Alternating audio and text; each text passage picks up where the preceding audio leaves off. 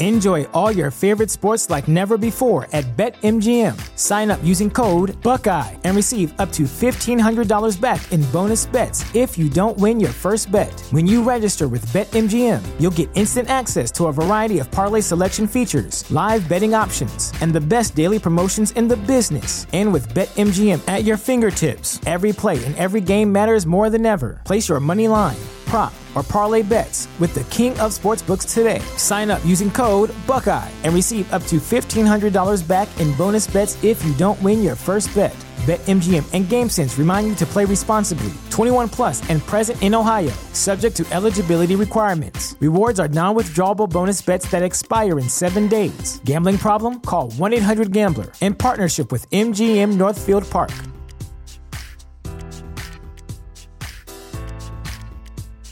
When you visit Arizona, time is measured in moments, not minutes. Like the moment you see the Grand Canyon for the first time.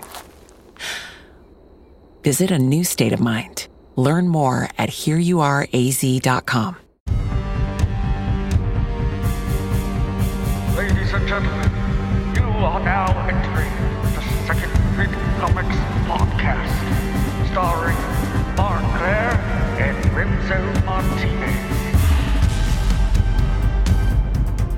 To infinity and beyond. That is where we're going today. No, we are not reviewing the Toy Story comic book adaptation. That is not what we're doing. We are looking at the story that inspired what you saw in the Marvel movies in Infinity War and Endgame, where Thanos has the Infinity Gauntlet. We're going to be looking at the original story, the original battle that inspired those movies, and that is the miniseries Infinity Gauntlet from Marvel from 1991 by Jim Starlin. And of course, I'm not just going to sit here and talk about this by myself for an hour and a half. Maybe someday, I don't know. Maybe someday when I'm too big for this thing and I don't need a sidekick anymore. But until then, I still do have the ramblin' rambunctious Remzo W. Martinez. Remzo, what is happening? Friends, amigos, comrades, we are now a week away from ending this terrible, terrible year. And I have to tell you, there are many things I'm excited about. But if there's one good thing that came out of 2020, it's the amazing community of listeners that we've developed here, the North-South Connection Pod, Liberty.me, anywhere and everywhere you're listening to us broadcast straight into your brain right now. I'm so happy. I know Mark is too, and I just want to say thank you. Absolutely. Thank you because it is no small task to start a podcast. It can be very frustrating because you do not get early returns typically with a podcast. It takes a long time to build up an audience. And we were so lucky that we had a bunch of people that jumped on really early, a bunch of fans that got really active, really excited about the show, and a good number. I think we have 10 patrons now, and we're only 22 episodes in. Now that is huge because most podcasts after 20 episodes or so are still in their very small growth phase, probably not even considering setting up a Patreon. We already have 10 amazing patrons, and they are really why we haven't had to dig deeper. We put a little bit of money of our own money into the show in the beginning to launch it, but since then, our patrons have guided the whole thing, and now we're able to do this show freely and not stress about that we have to fund it ourselves. Patrons pay for the whole thing just with those 10 patrons, and the more patrons we get, the more people that chip in just a few bucks, as little as $5 a month to support the show, the more we're going to be able to grow, the more we're going to be able to advertise in other venues and other podcasts, get more listeners here, because we're really looking to grow this comic book community, and it's already grown so much. I'm already so thrilled, like you said, with what's been like this year, but I just know 2021, we're going to blow the F up, man. Absolutely. I mean, for patrons alone, you get exclusive access to the Second Print Comics fan zone. You get exclusive Remso rants every Sunday. You get Clearest Continues, where Mark goes ahead and continues stories such as Savage Dragon, so that way you can hear him continue the stuff that we discuss here on the main podcast feed. We're sending out hardcover graphic novels to people, and I'm still waiting for that exclusive, that very, very prestige first Kirby Club member, where you yourself can help produce an episode of the show with Mark and I. We put you in the director's seat so you can dictate the course of this adventure we're on. So please check us out at patreon.com/secondprintpod. Exactly. The great thing about that Kirby Club, when that first member hops in, it's going to become a list ultimately, basically a rotation. But when you're the first one, if you're the first one, if no one else has signed up yet, you're going to get to produce an episode essentially every month of this show. So it's an even better value right now for Kirby #1. Absolutely. So, Mark, that's all I've got. All right. Well, that being said, let's dive right into the story. Again, this is Infinity Gauntlet, 1991, by Jim Starlin, and pencils by George motherfucking Perez, man. George Perez has been on a number of books that we've looked at. He's been on so many. I realize more and more for the show. He's been on such huge event books. He did, Hulk Future Imperfect. He did Crisis on Infinite Earths. He did Infinity Gauntlet. There's a number of other stories. Secret Wars. Secret Wars, Crisis on Infinite Earths. I mean, this man has crossed titles, crossed universes, and crossed generations for comic readers, young and old. And one of his great skills is the ability to draw like huge pages. He also did this in the Avengers relaunch after Avengers Reborn. He did that relaunch with Mark Waid and did the art for I think the first 6 issues of that. And in that arc, there's they're forming a new Avengers and they have to figure out who the new Avengers are going to be. But in that process, everybody who's ever been an Avenger ever shows up, and so he gets to draw all these characters, just like in Crisis on Infinite Earths. He gets to draw every single character. Similarly to this, I mean, he probably drew 90% of the Marvel Universe characters probably appear in this book. So, I mean, he really has a skill of being able to draw these like huge splash pages with so many different characters in such like fine, clear detail. And he's just an incredibly talented artist. So this is a very fitting team. Now, we've talked a bit about George Perez here. What can you tell us about Jim Starlin, Remso? Jim Starlin is Thanos' baby daddy. That's right. He created Thanos in the pages of Iron Man way yonder back, and since then Thanos has become arch rival of the Fantastic Four, the Avengers. He's crushed the Silver Surfer. He's beaten down Galactus. At one point, as we're going to see, he basically kills off the entire Marvel Universe, and for the broader culture at large, he became the #1 movie villain above Darth Vader in all of cinema history, thanks to his big grand appearance in Avengers Infinity War, and then capping everything off with Avengers Endgame. Not counting all his other cameo appearances, but he has definitely made a mark, and he has impacted the world of movies and comics forever.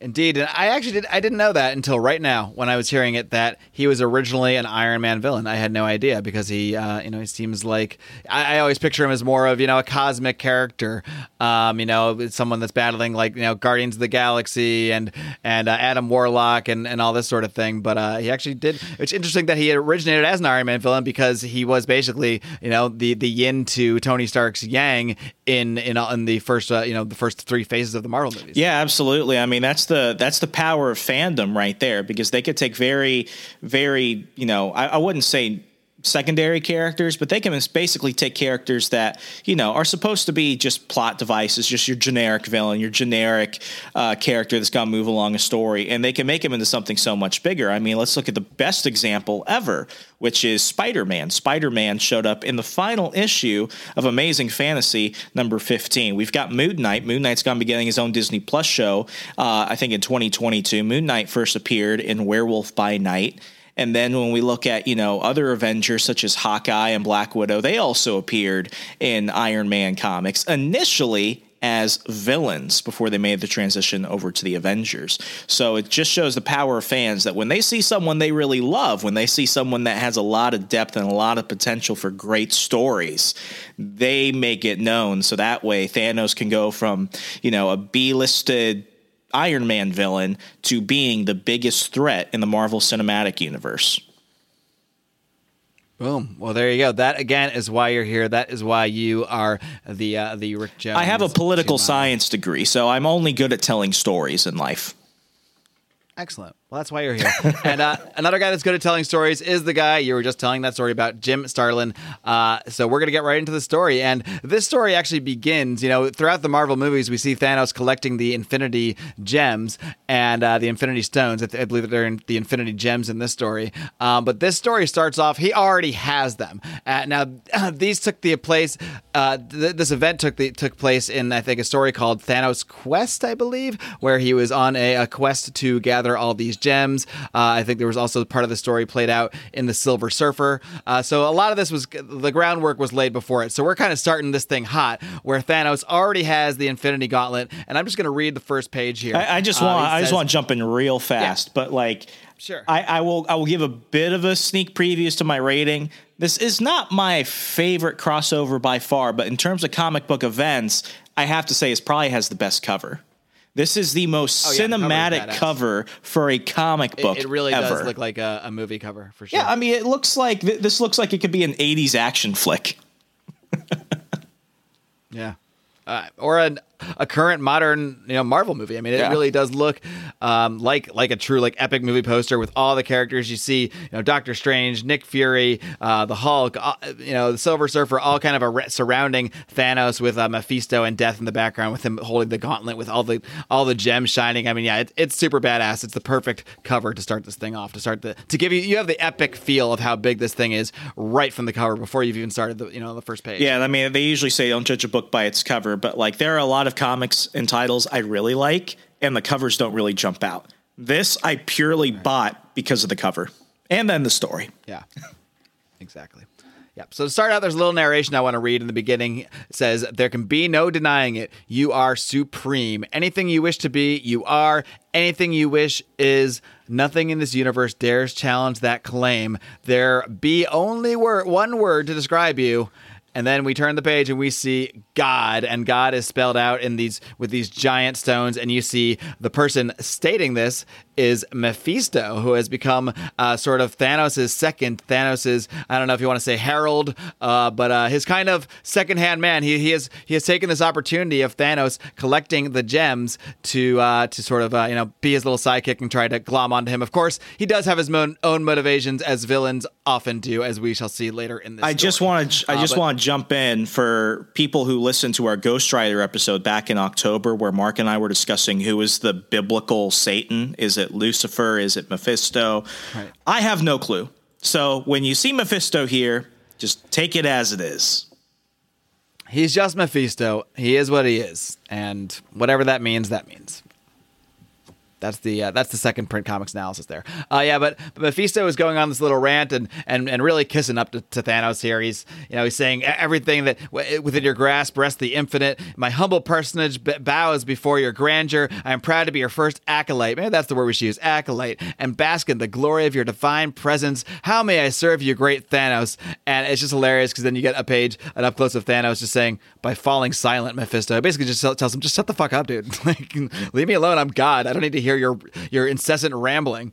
And then Thanos just blows up his own God monument. Why? Because he can. He is God, essentially. The Infinity Gems that he has collected, just to lay the groundwork. I'm sure most listeners are familiar with the movies, but these 6 gems, when put together on this gauntlet that Thanos is now wearing, gives him essentially, like I said, the powers of God. He can do absolutely anything. He can change reality in any way, shape, or form that he wants. He is, for all intents and purposes, God.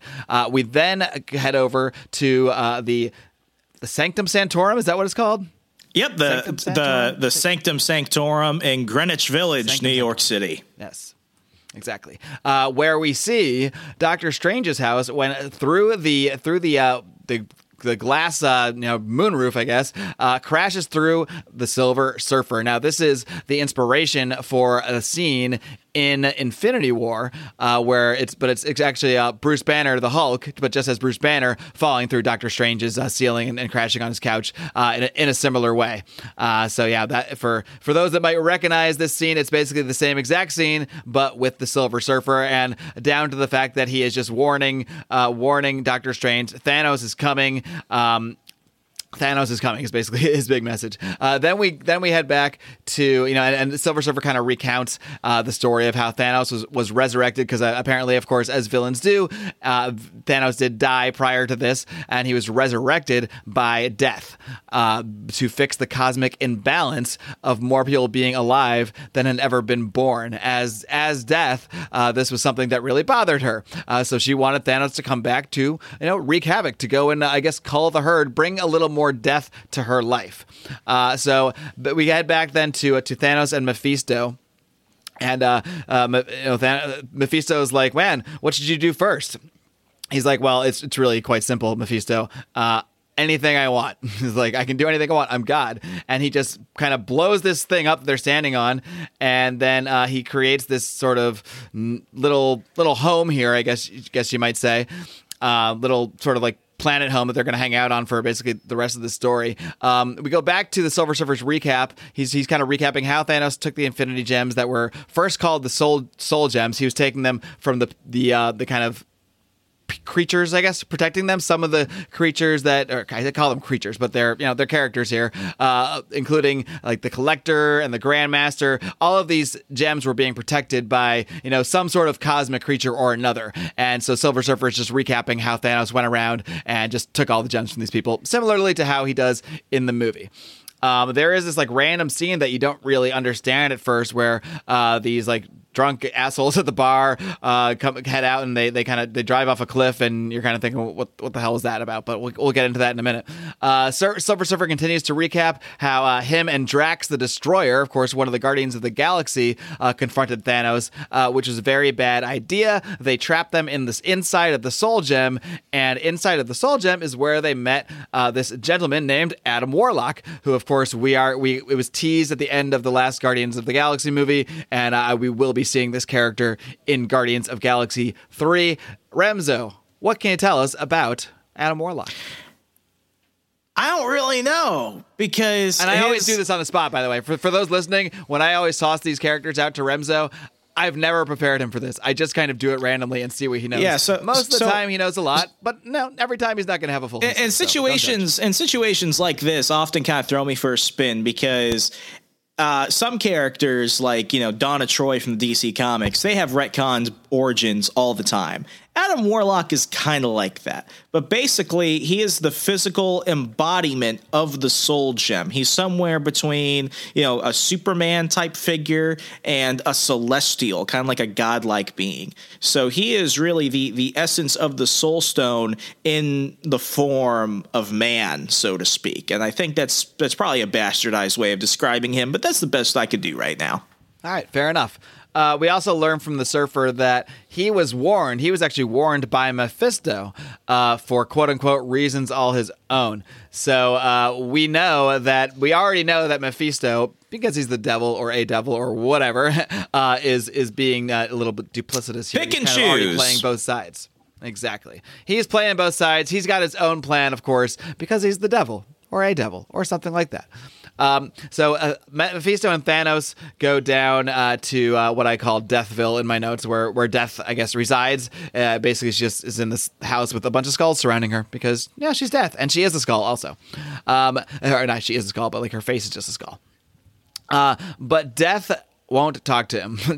Death will not talk to him at all, and I guess because she's pissed off. And I said, why, Remzo? Not because comics. Why? Because I mean, she's like the Tinder date who just refuses to speak to you when you're actually out. Yeah. That's basically the vibe she's giving off. And it's like you made a reservation at a 5-star restaurant. You had her she ordered the surf and turf. You brought her flowers, and she's just sitting there on her phone. Like Thanos has done everything. He went out and got all these gems, made this whole gauntlet, became literally God, and she's just like, yeah, whatever. I mean, she cannot be pleased. The real story here is that Death brought back Thanos because she wanted him to go out and cause more death and bring her more souls to feed on or what have you. But Thanos' motivation is that he is in love with Death. He is madly in love with this woman. This is really a love story at heart. And I like this motivation better than the motivation in Infinity War, where he simply saw that his planet became overpopulated. He's actually from Titan, it was the moon technically, but it became overpopulated. So he realized that if population gets out of control, that it's bad for everybody. So he has to cull the herd and kill half the population. I get there's more to like a political context, and maybe that makes that motivation more interesting. He's basically Bernie Sanders. For the story. He's essentially Bernie Sanders, yeah, or AOC.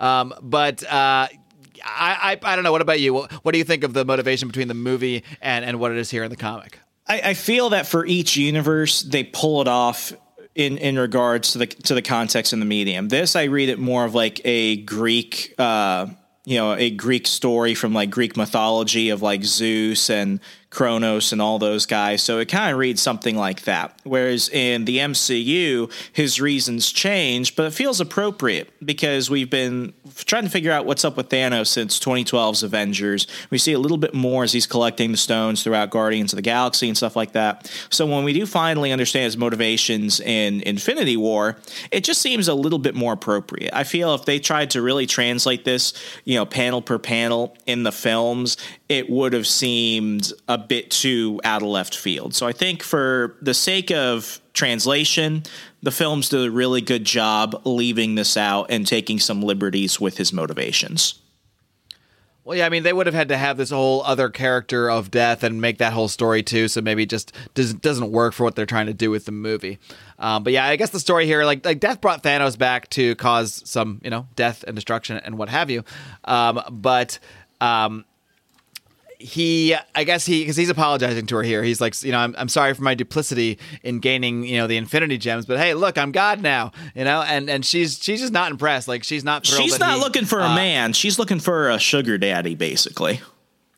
Exactly. She wants more. She just doesn't want a great, she wants something in return here, but she's not thrilled about the situation. Like, she wanted Thanos to go out and cause death and destruction. She didn't want him to become God. She didn't want him to have these Infinity Gems. So he thinks he's so badass now. He's got this new Porsche, he's got this cool new thing, and he rolls up for, to take her out, and she's like, yeah, whatever. I don't give a shit. So I find the whole thing funny from the beginning because Thanos is doing all of this thing, all of getting the gems, his plan to kill. We'll get to that. He's going to kill half the population of the universe. For me, it just makes him seem more insecure, though. Whereas in the films, he comes off more like maniacal, more sociopathic in a way.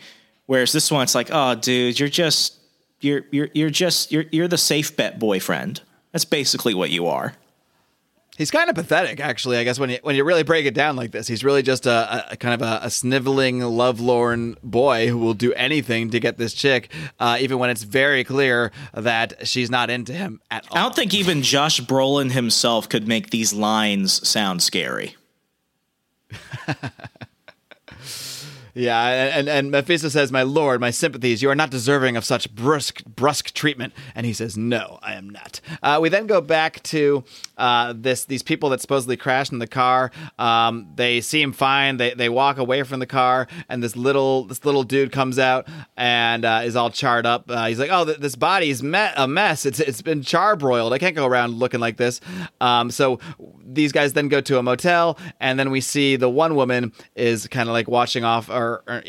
She's turning color. She's turning green, and this I believe is Gamora, and then the little guy is actually Pip, members of. I don't think Infinity Watch existed yet, but they are members of Infinity Watch. Of course, Gamora in the movies. I don't know if she's a member of the Guardians of the Galaxies in the books at all, but she was when they needed the books to reflect the film, and this is where comics get very, very complex. Because let's look at the Marvel Universe, for example. I'll try and keep it brief. You've got Marvel Main, think Avengers, Captain America, Iron Man, Fantastic Four. You've got Marvel Street Level, Luke Cage, Daredevil, Punisher. You got Marvel Cosmic, Super Skrull, Thanos, Silver Surfer, Adam Warlock. Then you've got Marvel Mythical, which is Thor, Doctor Strange.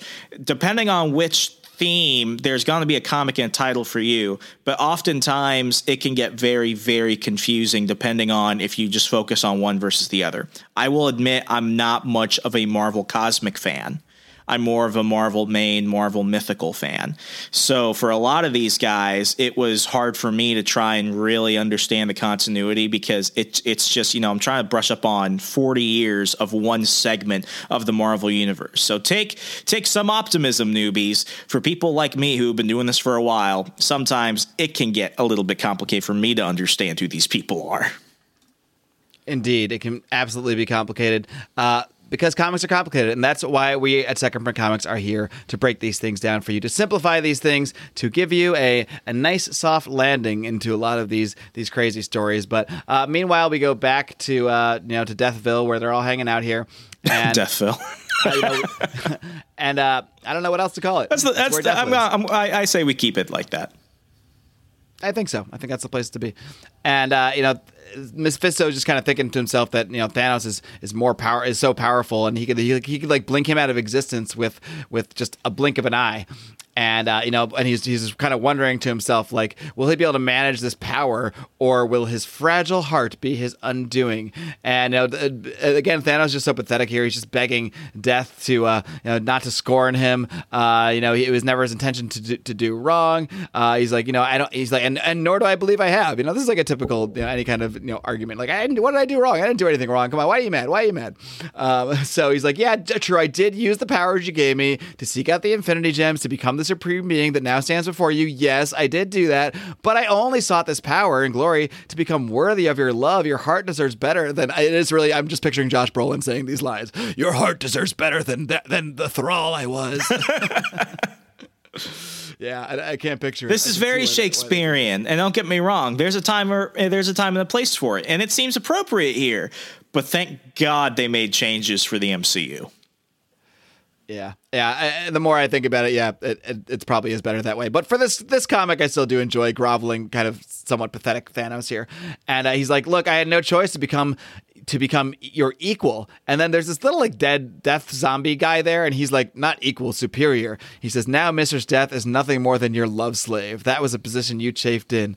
And he's like, "But she is the keeper of my heart." And yeah, you're basically saying like you wanted her to love you, but now you've basically made her. You're more powerful than her now. So now you're at her command. You're not trying to win her over legitimately. You're just becoming more powerful than her. So she's essentially your slave because you have so much power over her. You can never make women happy. Exactly. So he's like, "Oh, great. I became too powerful. Jeez. My God, I can never win here." And so then he decides to go and conjure this gigantic throne for them to sit on together and rule. He's like, "Look, I'll impress her now." And it's a pretty badass throne, I got to say. It's got a big death face. It looks like it has she has two faces because her face changed here to like the face of an actual woman. So yeah, one side has the death face, one side has her face. It's really elaborate. It's got what looks like some eagles or something. It's pretty badass. It's nice. He really put some. Well, I could say effort into it. It didn't take him effort. He just has to think about it. And this isn't going to be on HGTV anytime soon, but it's appropriate. No, probably not. Yeah, probably not. It's not going to be on Flip My House, but it's nice for a throne in Deathville. But again, Death just turns and walks away, and she's like, and this is my note I wrote, and this is not good because Thanos just became God and is getting completely spurned by the whole person he became God for, and he's like, "Why is she still rejecting me? This is ridiculous." So then Thanos goes and conjures what I called Walking Death Nebula to impress Death. Now, this is his daughter Nebula, and he kind of conjures her out of nowhere or where she was, but she is not looking good. So here. Quick continuity. Yes. Note. Nebula is his daughter in the MCU, but you could just briefly slide past it here. Here in the Marvel comics, she's his granddaughter. Right. Again, that's why you're here, to point out the little things that I gloss over. But daughter or granddaughter or whatever, she looks absolutely disgusting. She's just this like floating zombie who has her like mouth sealed shut. And she's basically just this. Thanos is basically just like torturing her with her dead, like undead existence. And it's messed up. This is all just to impress Death. And he's like, "Hey, check it out, huh? You like it? You like what you're seeing?" And he's like, and this little zombie guy that's like, I guess, Death's assistant or who's speaking for Death, he's like, "Titan, Mr. Death finds your boasts empty and your bravado distasteful." So what does Thanos do? He looks at this little zombie assistant and just looks at him and he explodes. He's like, "Yeah, enough of this guy." That's pretty metal. Yeah, he destroys Death's assistant for telling him that, she's just not feeling it. So Thanos then realizes, "Oh yeah, I know what I have to do. I went and got all this power. I haven't even done the thing. I haven't even done the task. I have to go ahead and kill half the universe. I'm so sorry, Death. This whole time I went through all this thing, and here I come groveling to you and pining for your love, and I completely forgot what I went to the store for in the first place." It's like when you go to the store and you forget the milk. You're like, "Oh my God, this whole time I didn't even remember the milk." Well, Thanos has to go get the milk, and by that, Thanos then takes his gauntlet, and this is where they got this idea in the movie, where he does the snap, and as we know from the film, upon this snap, half of all life forms in the universe are immediately wiped out. So then we head into the Marvel Universe to kind of see some of this playing out. We see Spider-Man swinging around New York City, and half the people on the street are disappearing. At Avengers headquarters, we have Cersei and Hawkeye. They're talking to Captain America, and they just disappear in front of Captain America. Nick Fury is sitting here with some sexy chick. I'm not sure who she is, trying to figure all this shit out. Her name is Val. Do you know who this is? Do you know who Val is? I'm trying to get Baroness Valentina something. She's basically Nick Fury's love interest. She's not very important anywhere, but she's a baroness, apparently. Okay, well. I can tell you who inspired her character. You know the Baroness from G.I. Joe? No, get out of here. Yeah, she's basically just the Marvel version of the Baroness, but good. Okay. I mean, Nick Fury is a very G.I. Joe-esque character. I guess you could Howling Commandos. It's all connected. Ooh. Meanwhile, Hulk, who is in this version, he is this is 1991, so he is the Smart Hulk, the Peter David Smart Hulk. So he's Bruce Banner. The best of all so banners. Is he Bruce Banner controlling the Hulk body, or is it another personality?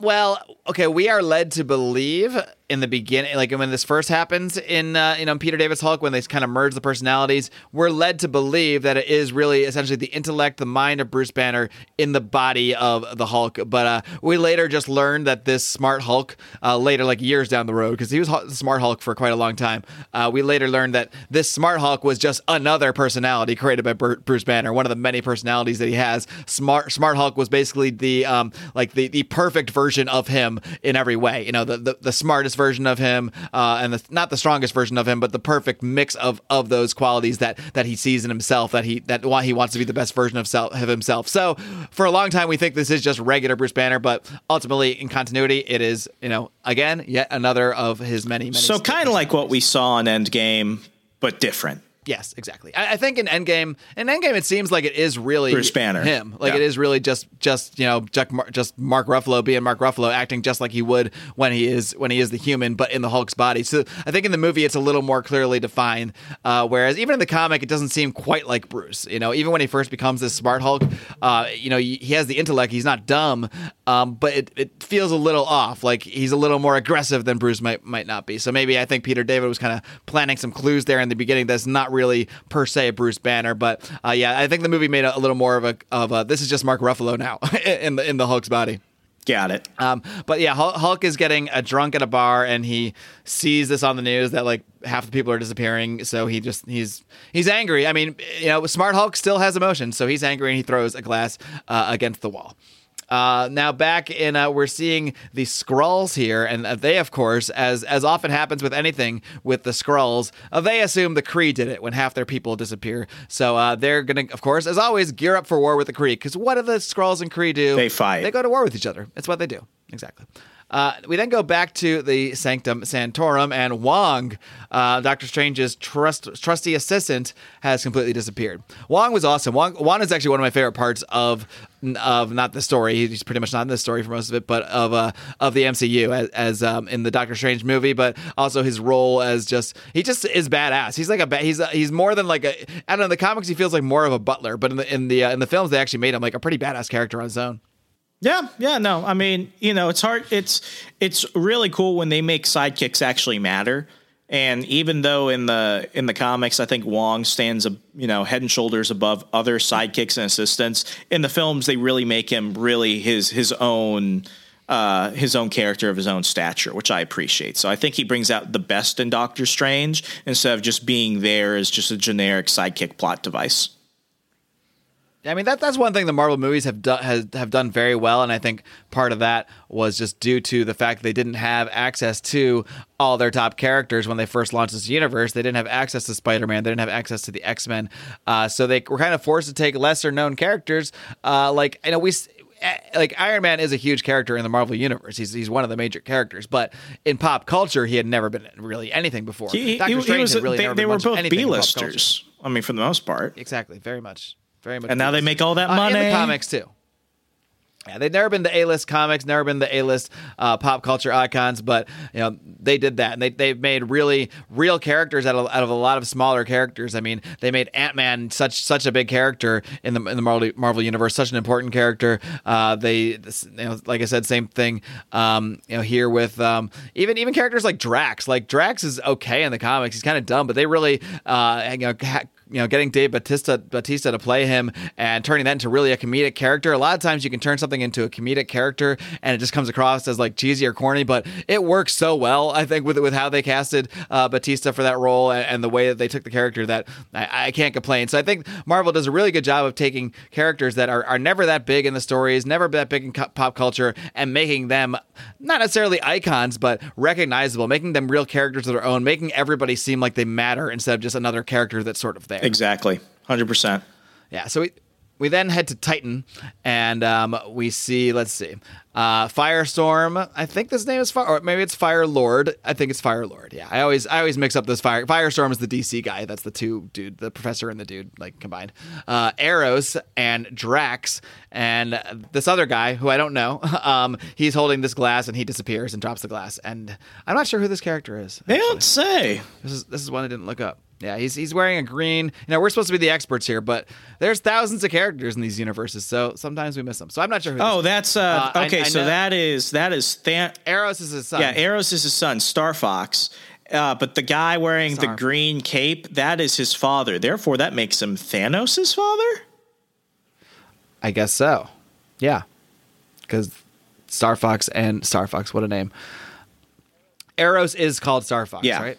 Eros, it's like so confusing because they call him Eros. On Earth, they call him Star Fox. Yeah, and Drax is pissed off. Drax grabs Firelord and he's shaking him. He's like, "What'd you do to this old man?"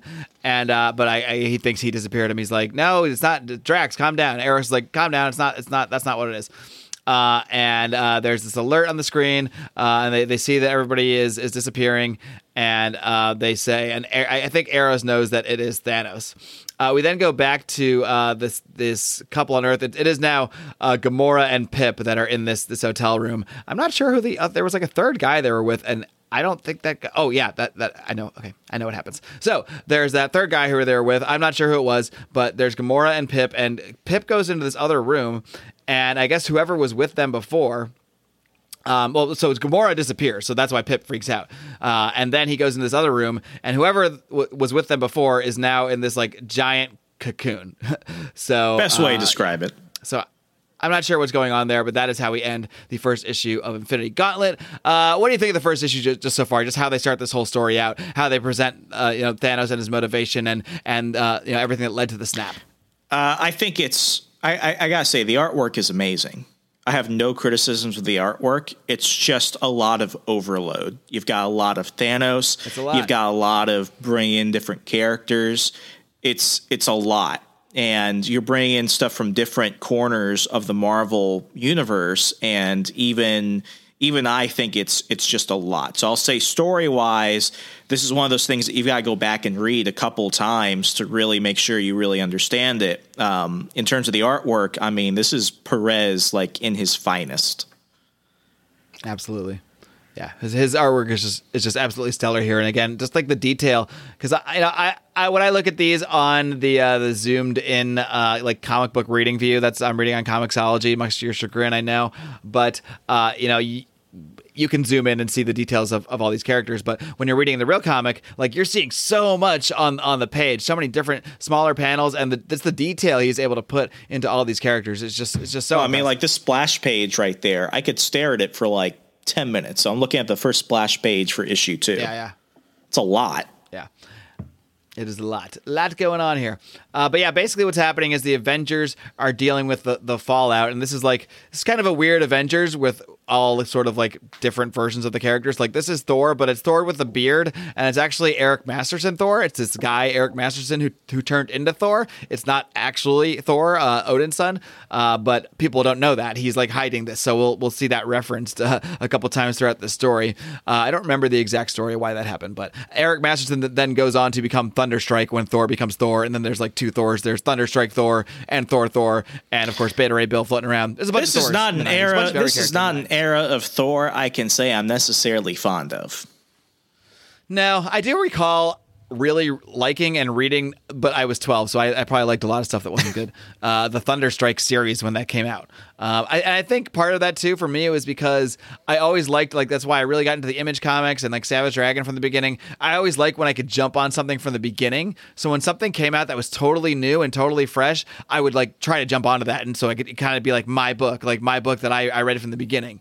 So I kind of did that with Thunderstrike. I did that with Doom 2099. I collected like the first 25 issues of that, and I just liked that it was just a fresh start, as opposed to, I started with Fantastic Four, but I'm reading issues in the 300s, and I always felt a little bit like I'm always behind. There's always some reference to something that's happened in the history, and it took me like decades of fandom to fully understand the whole history. Whereas with these fresher books, even if they're not great, they're fresh, they're new, and you can make it feel like your own when you're kind of a budding comic fan trying to find new books to read. Yeah. But yeah, let's see. We're basically seeing a lot of the fallout here. The Avengers are helping some passengers of a plane. I assume, like, hopefully one of the pilots disappeared, maybe. Hopefully the co-pilot was still there. They seem to have been able to rescue the plane. But there's this guy, Epoch. He's one of these cosmic creatures. And he summons Quasar. He says Quasar is his name? Yeah, Quasar. Quasar. Do you know anything about Quasar, Remso? Let's try He's a B-list cosmic Superman. Yeah, he has the powers of Captain Marvel here in this book.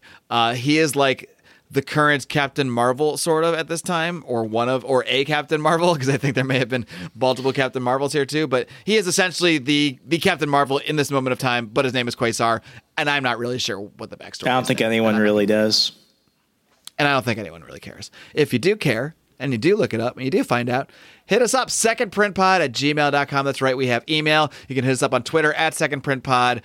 So many ways to contact us, or join the Patreon. Join the Second Print Comics fan zone on Facebook that all patrons get to join. Boom, quick, natural plug. There you go. We then see that half the Kree have also disappeared, and they, of course, are now preparing for war against the Skrulls, because that's what the Krees and the Skrulls do. They go to war with each other. By the way, I'm not sure what the name of this creature is, but I love this. Like, once Wong disappears, now we see this other creature assisting Doctor Strange the whole time. He's like this big blue bull creature, and I don't know anything about him, but he's pretty cool looking. That's all I gotta say about him. Yeah, my dad is a big Doctor Strange fan. I've read a lot of his stuff, and I don't even remember this dude popping up. He's just like he's like a minotaur. Yeah, that's exactly what he is. He's some kind of minotaur. Yeah. But they don't name him. He's just kind of there helping out Doctor Strange, calling him Master. So there he is. Anyway, Doctor Strange is now seeking advice from Henry Pym, Ant-Man or Giant Man, whatever you want to call him, the original Ant-Man. Surfer, they're trying to help the Silver Surfer by, I think this is kind of funny, like laying him out in the sun under like the broken glass sunroof, because I guess like the sun helps power the Silver Surfer or something.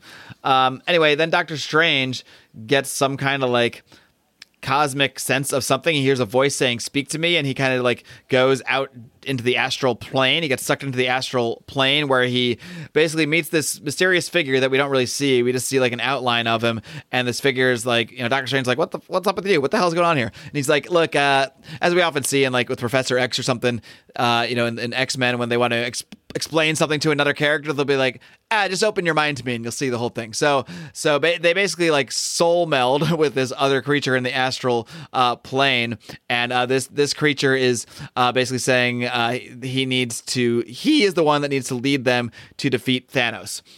So that's what Doctor Strange learns. Then he gets puffed out of there. So it's kind of like some weird astral soul connection dream where he meets this figure who might be obvious to some people who it is, but I won't reveal it yet. And basically this creature tells him like, look, I have to be the one to lead this thing against Thanos. We have to defeat him. So just follow whatever I say to do, essentially.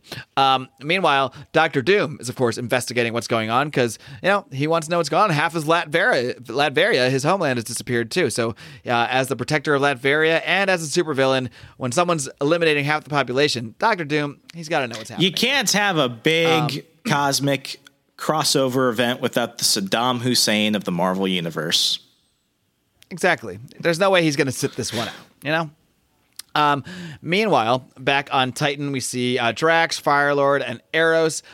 When Eros suddenly vanishes and appears in front of Thanos, who is just smiling and holding that shiny Infinity Gauntlet. And he basically, Eros doesn't even get a single word in edgewise when Thanos just seals his mouth shut with his thoughts, I suppose.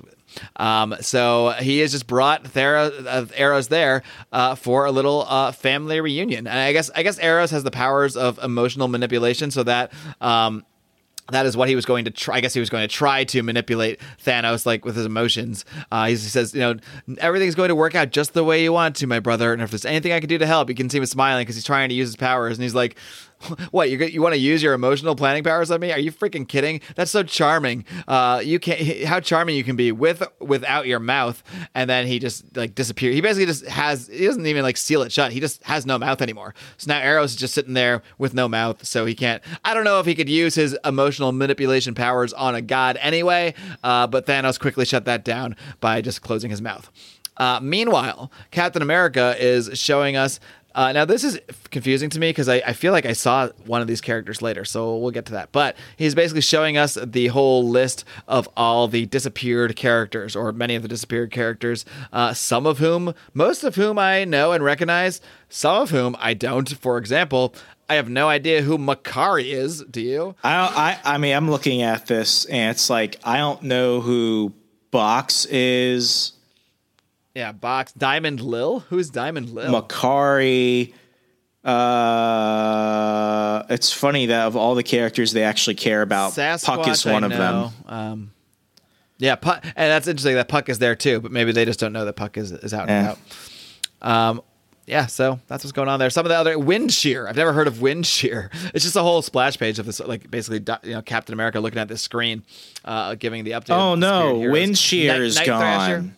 Oh, no. No, not Wind Shear. What will we ever do without Wind Shear? What will we do without Night Thrasher? How will we move on without the Vindicator? I don't know, but we will find a way. It seems the whole Fantastic Four has disappeared, though, because they have Mr. Fantastic, Thing, Invisible Woman, and the Human Torch are all listed here. So what are the odds? This seems like a strange event to keep the Fantastic Four out of. It does, doesn't it? Fantastic Four seems to get kept out of big events often, except for, like, Secret Wars. But yeah, same thing with Civil War, right? They were also like just out of Dodge during Civil War. They were there, but it was more soap opera drama. Like Thing goes to France, Sue and Reed might get a divorce, right. Johnny's in a coma, that whole thing. Gotcha. Let's see. We also learn here, as I mentioned earlier, that Thor is not the real Thor, and he has to cover it up.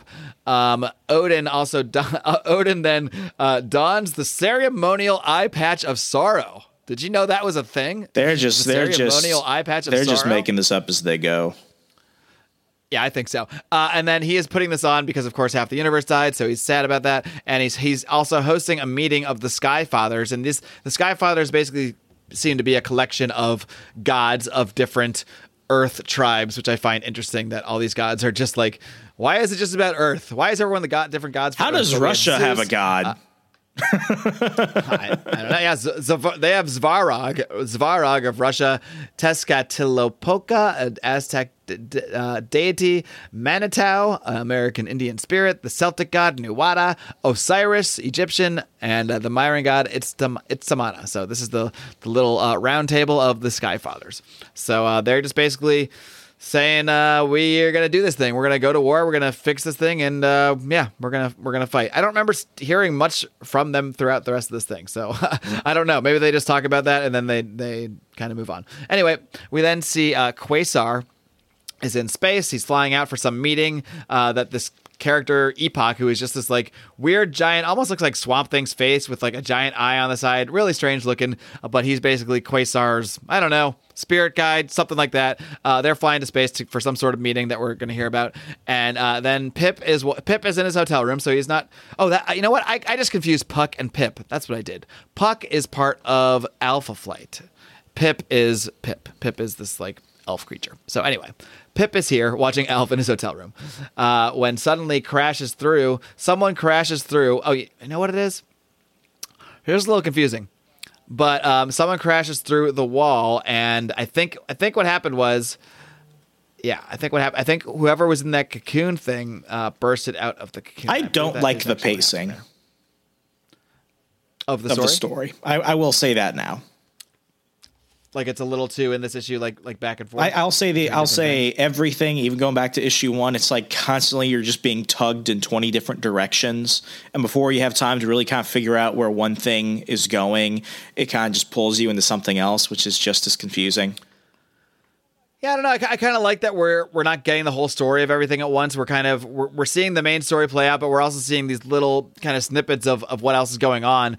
These other characters, like we see now, Dr. Doom shows up at the Sanctum Sanctorum because he wants to talk to Doctor Strange about what's going on. We see that storyline playing out. I just like that we see. I do actually like the pacing because I actually felt like during the first issue it was a little the scene where Thanos was just pining towards death and explaining the whole thing and telling him he was wrong. He was, he did everything right, like blah blah blah blah. He did it all for her. Like that went on. It felt to me for like 10 pages. So I kind of like that we're bouncing back and forth from the different scenes here. So to each his own, I suppose, pacing wise. But we then go and see Dr. Doom is standing over the Silver Surfer, and of course Silver Surfer is freaking out. He's like, "What the hell, Dr. Doom? What's going on with Dr. Doom?" And he gets up and is all angry, and Dr. Doom just kind of blasts him with his blasters. He's like, "Yeah, whatever. Surfer is not at full power, so he is not able to take on Dr. Doom here." But basically, he wants Doctor Strange to tell him everything, and then Adam Warlock and Pip show up. So it's confusing to me if Adam Warlock was. I guess Adam Warlock was he in that cocoon in the hotel in that would motel make sense. Pip? I guess so, but they never made that clear. So I guess what it must have been is Pip, Adam Warlock, and Gamora were in human body costume disguises, got into that crash for some reason. They changed back, like Pip and Gamora changed back, but Warlock, maybe because he's Warlock and he's a different kind of creature, first turned into this cocoon and then burst out of the cocoon. That's what I can piece together. They don't really explain it. They just show these things happening. So, but anyway, Adam Warlock and Pip are here, so I guess that's what happened, because now they're together. And they're showing up at the Sanctum Sanctorum, and again, maybe much to Remzo's chagrin with the pacing, we then jump out of this scene and jump back to Thanos. And here, Eros is all strung up. He's got, like, Eros and Gamora, too, and zombie Gamora, not Gamora. Nebula. Zombie, what's her name? Nebula. Zombie Nebula are just being tortured by Thanos. Like, they have these weird, like, vine-looking things and, like, eyes and teeth and stuff all over them. And Thanos just, he's like, if I'm not going to impress Death with, like, killing half the population, maybe I can impress her with just torturing these two people, torturing my family members, torturing my brother and my grandmother.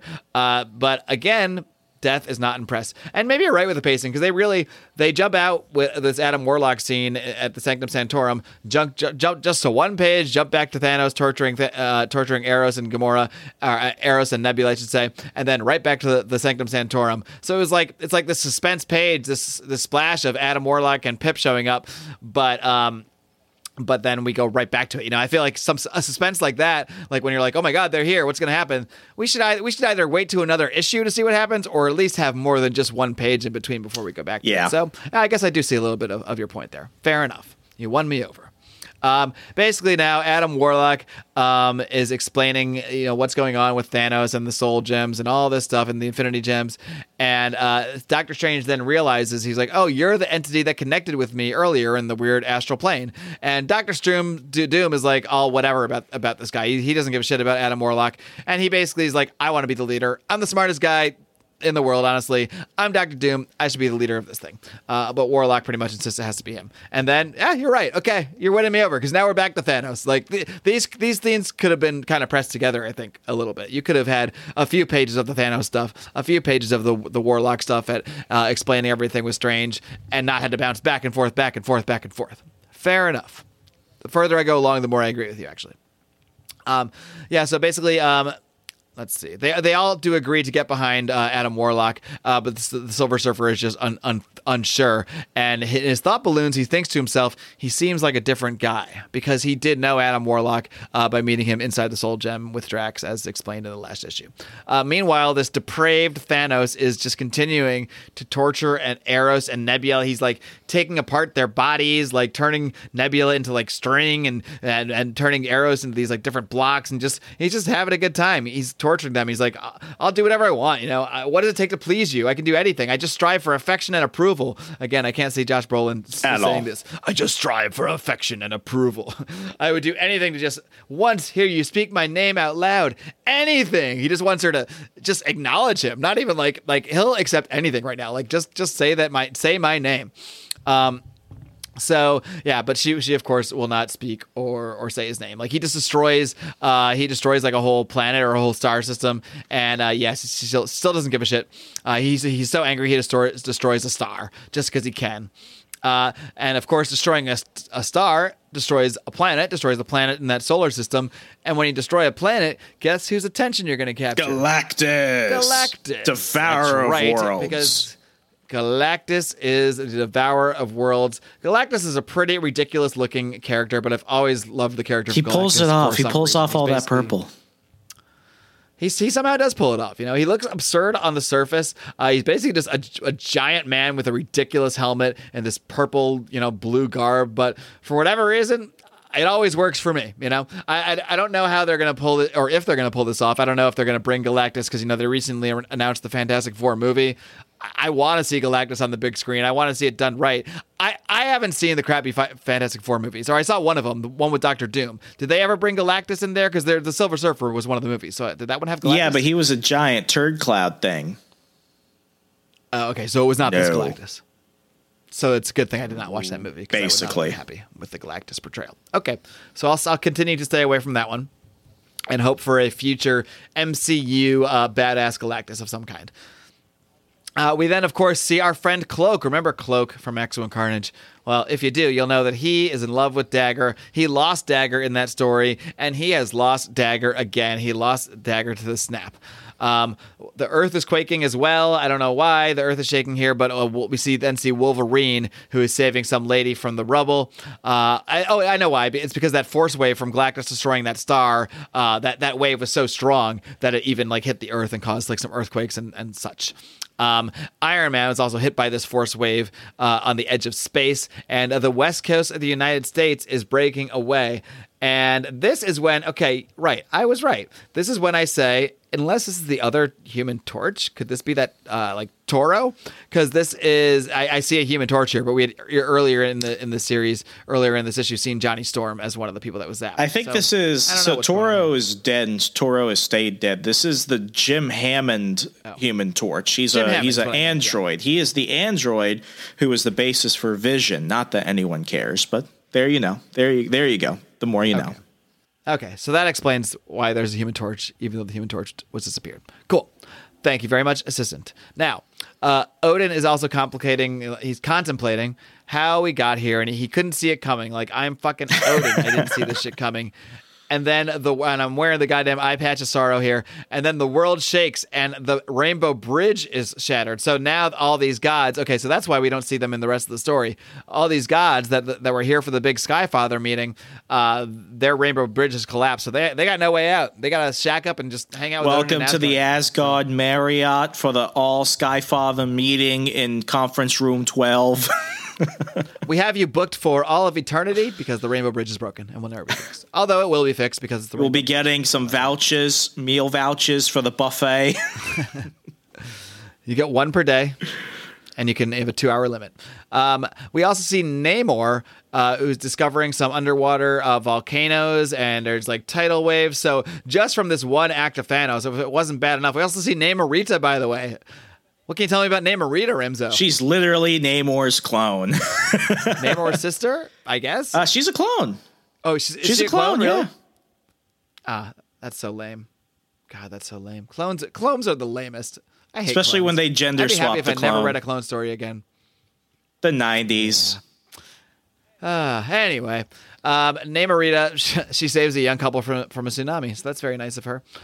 We also see. Do you see if they flood the Trump International? Oh yeah, that's interesting. Yeah, I am noticing that now. And then Thor is flying over. He notices. Japan is gone. The Isles of Japan are gone. So Japan doesn't exist anymore. So I guess millions of people just died in Japan. So there's that. Captain America is then recruiting help, and trying to recruit all the other heroes. He's coordinating with Nick Fury, with Spider-Man, with the Inhumans. So Captain America is gathering the Avengers to somehow try to deal with not just the fact that half the world has disappeared, half their comrades have disappeared, but on top of that, there's all these disasters going on now because of Thanos destroying that star. So things are going weird. Things are going shitty. That's the best way to describe it. Yeah, and Pip just says, man, something got teed off there. What the hell happened? Because they're at the Sanctum Sanctorum, and that thing shakes. And then Doom says, oh, well, that was obviously an earthquake. And Pip's like, nah, something got teed off. Or somebody said something got God teed off. That's what he said. Something got God teed off. God referring to Thanos at this point. And then Adam Warlock just says, exactly. And that is the end of issue 2. How are you feeling about this story? I know you're a little upset with the pacing. Overwhelmed. It can be a little back and forth. Overwhelmed. I mean, this is just you're looking at all this and you're like, okay, is it just really to show you the depth and the impact of all this stuff, or does it really matter? Like, Namor does not matter in the story. I'll go ahead and spoil that for you. Namor does not matter, but they show Namor anyway. I think it's cool, but it's like you could have used that time to kind of stretch out some other stuff that you've already planted the seeds for. Yeah, I mean, they're just trying to show us the general idea of all these heroes dealing with these different things. But, we already had the fallout of everybody disappearing. I don't know. And we saw all, different characters dealing with that. I don't know if we also needed all this other fallout from this Thanos snapping this star on top of that, too. But I guess it does make the characters kind of aware that, like, something is going on out there in the universe. But they're already aware of that because half the people just disappeared. So, yeah, it might have been just kind of an unnecessary addition having Thanos kind of, add that kind of like that star destruction and snap. But it did serve at least the plot purpose of alerting Galactus to the situation. So there is that. We then go to Infinity Gauntlet issue number 3. And Thanos has written his name in planets. He's collected a bunch of planets on this Death Throne thing, this Death Throne island in the middle of space. And still, even that Thanos has made this beautiful artwork, different planets, all spelled out in his name, still, Death gives no fucks about any of this shit. Just walks away once again, will not speak to him, will not respond to him. Back to S.H.I.E.L.D. now. Scientists are telling Nick Fury that the Earth has been knocked out of its orbit and we're headed to a new ice age. Now we're getting this star collapse or whatever, knocked this Earth out of orbit. We're heading in the wrong direction. I guess heading towards the sun wouldn't be much better either. But we're heading away from the sun. We're going to a new ice age. So there's bad things happening. Back to the huddle of the gang at the Sanctum I always find that so hard to say. Sanctum Sanctorum. And yes, there we go. Sanctum Sanctorum. And Adam Warlock just needs to wait and plan. Everybody wants to go do stuff. Silver Surfer's like, no, we got to take some action. Doom's like, no, the time to act is now. And Adam's like, hey, just chill, guys. We got to wait this out. We got to plan. We got to let things play out as they're going to play out because he's got a plan, but they're not really privy to the plan. It's kind of just a trust me thing. They just sort of agree, like, I guess we're going to trust Adam Warlock. So I guess that's what it is. Doctor Strange then zaps them off, and they then appear there in Avengers headquarters. Let's see. Let's see. Oh, yeah. I wanted to say I have a Because Comics coming up here. It says, they say, the Golden Man Doctor Strange he appears to be Adam Warlock. This is Captain America speaking. He's like, that's Dr. Doom with them. He's like, all right, stay thy hand, Asgardian. Doom is our ally in this struggle because Thor, of course, just wants to go after Dr. Doom. And they mentioned that, like, I know you saw Adam Warlock fall, even attended his funeral. I'm like, yeah, of course you did. Of course you attended his funeral. Why, Remzo? Because comics. Because comics. So Adam Warlock had previously died, come back in the Soul Gem. He's come back a little different, and that's why Silver Surfer has been detecting. This is Doctor Strange that said, like, I know you saw him fall. You attended his funeral and everything. Like, attending a funeral in comics is a sure sign that the character's You might as well not even attend basically. Or hold a funeral. Yeah, you might as well stay home. Exactly. We then go and see some more fallout from what's going on with the Earth. Like Black Widow, who has no powers, is somehow just saving a baby from a burning building. Or I guess she has a little. Does she have a little serum? A little super soldier serum? She has something like she has something kind of like the Infinity Formula. It's not the super soldier serum, but it's not the Infinity Formula. So basically, she's like 90 years old because her age and her health have been permanently stunted. So she'll forever be like in her early 30s. Gotcha. So Doctor Strange and Adam Warlock are basically now blasting a signal out to all these heroes to join them because, you know, calling everybody up on the phone is just like, it's kind of too much work.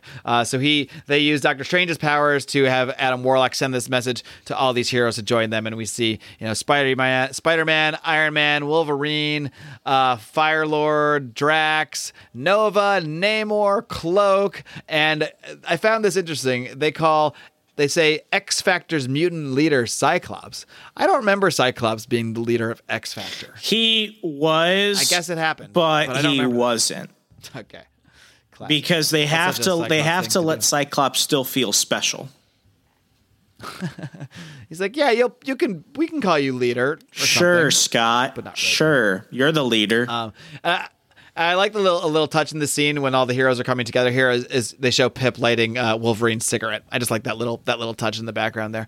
And then Dr. Banner, the Hulk, comes. They bring him. Oh no, they say Dr. Banner refuses to join us because I guess he said last time, you know, Hulk is always on the outs of the Avengers because he's always, you know, getting angry and doing stuff and getting mad.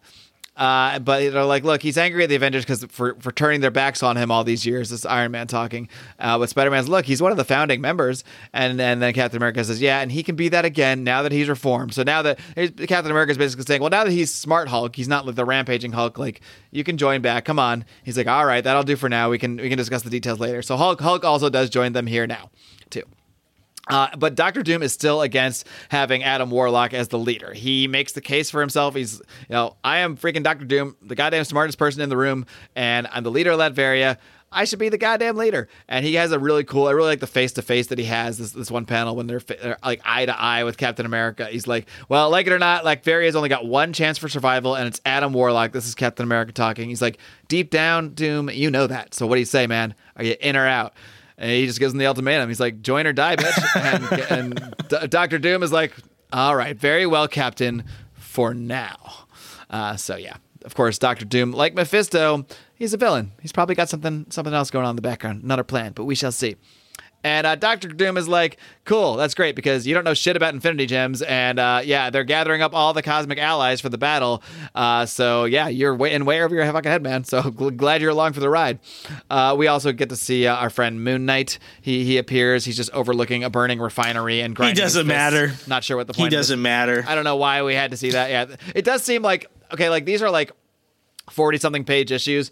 And it does seem like they could have been regular length comics. I think they wanted to justify, which at the time seems like a lot, the $250 price, but that actually is like double the normal comic price this time, the artwork is amazing. I have no criticisms of the artwork. It's just that the story is being sacrificed for it almost. Yeah.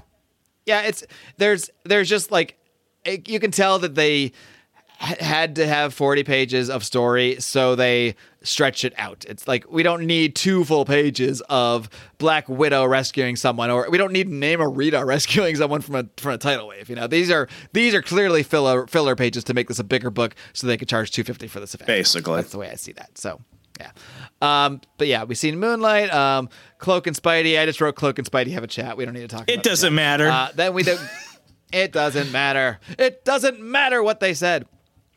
Cloak and Spider-Man have... Oh, yeah, I already said that. Cloak and Spider-Man have a meaningless chat. We then go to this meeting of the Cosmic Council. I love this 2-page spread of the whole Cosmic Council. This is like... I remember this from when I was a kid reading the story the first time, just showing all these cosmic creatures. And let me see if I can go through them all. It is... let's see. We have Epoch, who showed up with Quasar. We have Eternity. We have the Watcher. We have the Living Tribunal, Kronos, the God of Time. We have Lord Chaos and Master Order. We have the Mighty Destroyer of Worlds, Galactus, the Enigmatic Stranger, and the mysterious embodiments of love and hate. And just for kicks, 2 Celestials. 2 random Celestials. Did you do that all in one breath? Join the fray. I don't recall breathing during that. So yeah, this is the Cosmic Council. They have gotten together to discuss a cosmic situation when there's something going on. These are all the most powerful creatures in the entire universe, and this is obviously a serious enough event that they got to have a little chat about it, a little meeting. Living Tribunal is here, and he says he's here to hear Eternity's case for his intervention. He is the Living Tribunal. He judges things. Is what he does. And Eternity says, Thanos is powerful. He's killing people. He can't do this stuff. This is not good. And I love the how they show the Living Tribunal's speech. It's not in a word bubble. He cannot be contained, which is pretty cool. Yeah, it really gives a lot of gravity to him as this kind of extra worldly cosmic being. His words are just out there. They're not necessarily coming from a mouth or what have you. But yeah, Tribunal basically says, look, it's natural selection. Thanos got the gems. He did it. He did whatever he had to do to get the gems. That's nature. And so that's all this is. And there's no justification for my intervention here. There's no cosmic crime has been committed, and pieces out. And then Eternity also follows suit, and he pieces out. The Watcher stays, but he says, of course, I'm just staying just to watch, because I'm the Watcher. Then Warlock calls... Galactus questions Warlock being the leadership. Warlock's like, I'm here to lead the rest of you guys and take care of Thanos. And Galactus is like, why should you be the leader of these cosmic giants? We are, look at us. We're huge. We're massive cosmic creatures. Why the hell should we let you be our leader? And Warlock just basically calls Galactus a fool. So Galactus just blasts him and seemingly kills him with his eye beams to the horror of the Silver Surfer. But of course, Adam Warlock is not dead. He just appears again. He's fine, but Warlock is still alive and well and standing on Galactus' head. So after seeing that, the cosmic, I call these guys the Cosmic Crew. Is that what I'm naming this? I'm good with that. Characters now. Yeah, the Cosmic Crew all choose to ally with Adam Warlock. So Galactus basically just shrugs his shoulders and goes along with it. He's like, all right, fine. I killed him and he just reappeared on my head. So what are we going to do? I guess he's the leader now. We then see the She-Hulk and the Vision discussing how Thanos always gave them the means to defeat him in the past, but he's now flawless with the gauntlet. Now, this is a very important subject they're bringing up, because Thanos is one of these villains that whenever he gets defeated, it's not because he gets overpowered. It's always, or even necessarily gets outsmarted, is because he kind of tends to leave an out. He tends to leave some little trick or little mistake that he makes, almost like his own demise. It's almost like his own ego is his downfall.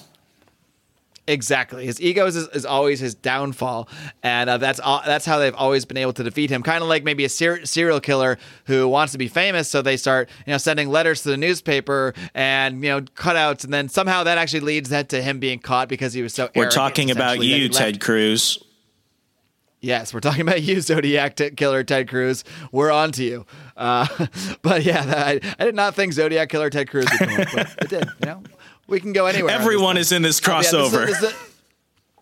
This is, of course, a very important point, but they're concerned because now they're saying, but now he's flawless. He has the Infinity Gauntlet. He can't make mistakes. He's God. So they're of course rightfully concerned about this. Of course, we do see an argument between Tony Stark, Iron Man, and Doctor Doom because, of course, Tony doesn't trust him. Why? Because he is Doctor Doom. So of course he doesn't trust him. Warlock shows back up at Avengers headquarters with Quasar, and he wants something from Wolverine. He just tells Wolverine, I need you for something, and we don't really know what. Meanwhile, the Watcher is just doing what he does. He's watching Thanos, and literally is hovering above the whole thing. He's like, the Watcher's coming. The Watcher's coming heralds the beginning of the hostilities. So Thanos sees the Watcher and he knows, okay, the battle's about to go down. Like they're not going to just let me kill half the universe and get away with it. And you can tell Thanos is giddy for this. He even says he's smiling, his big smile. And he says the heavens will run red with blood. So he's still just he's already eliminated half the universe, destroyed this star system and planet, and causing all this chaos. And now he's ready for battle because he still wants to prove to Death that he is badass and that he is going to bring the death and destruction that she also wants. He's still convinced he can win her over. Let's see. We then see. I really like this. Hulk and Wolverine have a little heart to heart on the roof, and there's look, we're both monsters, pal. And I kind of like this because we were introduced to Wolverine with a battle with the Hulk. Yeah, it's nice. It's like old buddies that've been through a lot together. having a little chat. So that was nice. Warlock then, he comes up and talks to a Wolverine and the Hulk, and he says, he basically tells them he needs these amoral bastards to kill Thanos when the time comes. He's basically like, got a lot of heroes out there that have a lot of morals. Captain America, he's not killing anybody. Spider-Man, these guys all have like these consciences, but you two are monsters. You two don't have the same moral code. So I need you to kill Thanos when it's time. You need to be that part of that plan. So Death, we then go back to Deathville, I guess, the Death Throne, and she is still rejecting Thanos. And Thanos is like, fine, screw it. I don't need you. I'll create my own wife. So he creates Thraxia the Terrible, to try to make her jealous now. Now he's trying a new tactic. He's like, all right, I'm just going to make Death jealous by creating this new, like, I mean, maybe to him she's sexy. It's the chick from Weird Science. I wish. That would be amazing. I guess it's like Thanos' version of her, though. Yeah, he basically creates his perfect woman who's basically like a very Thanos-looking, busty, muscular woman here. But again, Death still rejects Thanos. Death does not care. Like, Death just walks away, doesn't give a shit. And Thanos, and she's like smooching all over him, Thraxia is, but Thanos doesn't even care. Like, you can see the look, they zoom in on his eye, and he's just so freaking angry that Death is just walking away from him. Like, he only created this wife, this woman, to make her jealous, and it didn't work at all. Like, he cannot handle this. He's getting angrier and angrier every single moment. Doctor Strange is going to transport them all, and also... he did something, so guess what? They can breathe in space. Because comics. Because Doctor Strange. That could be another one, because Doctor Strange is really used as like he is in when we looked at the Captain America funeral story, Fallen Son, when he just kind of like uses powers to teleport Wolverine to the Shield. He's the ultimate plot device. If you need something, it doesn't make sense, call Doctor Strange. He is Moira McTaggart. He is the Speed Force. He is the plot device for whatever we need to do in the story. So this time we need to have a battle in space, so we need heroes that can breathe in space somehow. Okay, fine. It would make more sense if he just said you can't breathe and you don't need to breathe or something. Like, you can't breathe. What are you breathing? There's no air. Anyway, whatever. I'm not going to get into it. Warlock then reveals to the Silver Surfer. They're kind of like standing out and not joining the battle and like chatting. And he's like, oh yeah, no, they're doomed against Thanos. Like, they have no chance. This is just a diversion. So, and the issue ends with the Avengers en masse showing up on this giant throne, showing up to confront Thanos. How do you feel about the pacing in this one? It's still bad. I felt like it was a little more straightforward. I mean, maybe, but this story is saved by the artwork alone. I'll say that. I like the Thanos storyline. I like how we're getting to see team ups that we don't often see in other books, but this is exhausting. It's almost Maximum Carnage proportions, but it's way more condensed, which I can't say makes it better. Wow. Well, I certainly am enjoying it way more than Maximum Carnage. I think by this point in Maximum Carnage, I was just getting bored with the same fights over and over. It's entertaining. It's just an overload.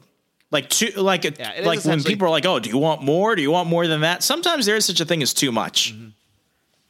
Yeah. And it's basically a 3-issue build up to this part where the battle actually begins. So now, and I love the issue, the cover of issue number 4. It's just Thanos saying, "Come and get me." And I've always loved this cover. He's just like, yeah, bring it on, bitches. And bring it on they do, because right from the first page, we see the battle starting. We see Thor, Namor, Firelord, Iron Man all coming right at Thanos.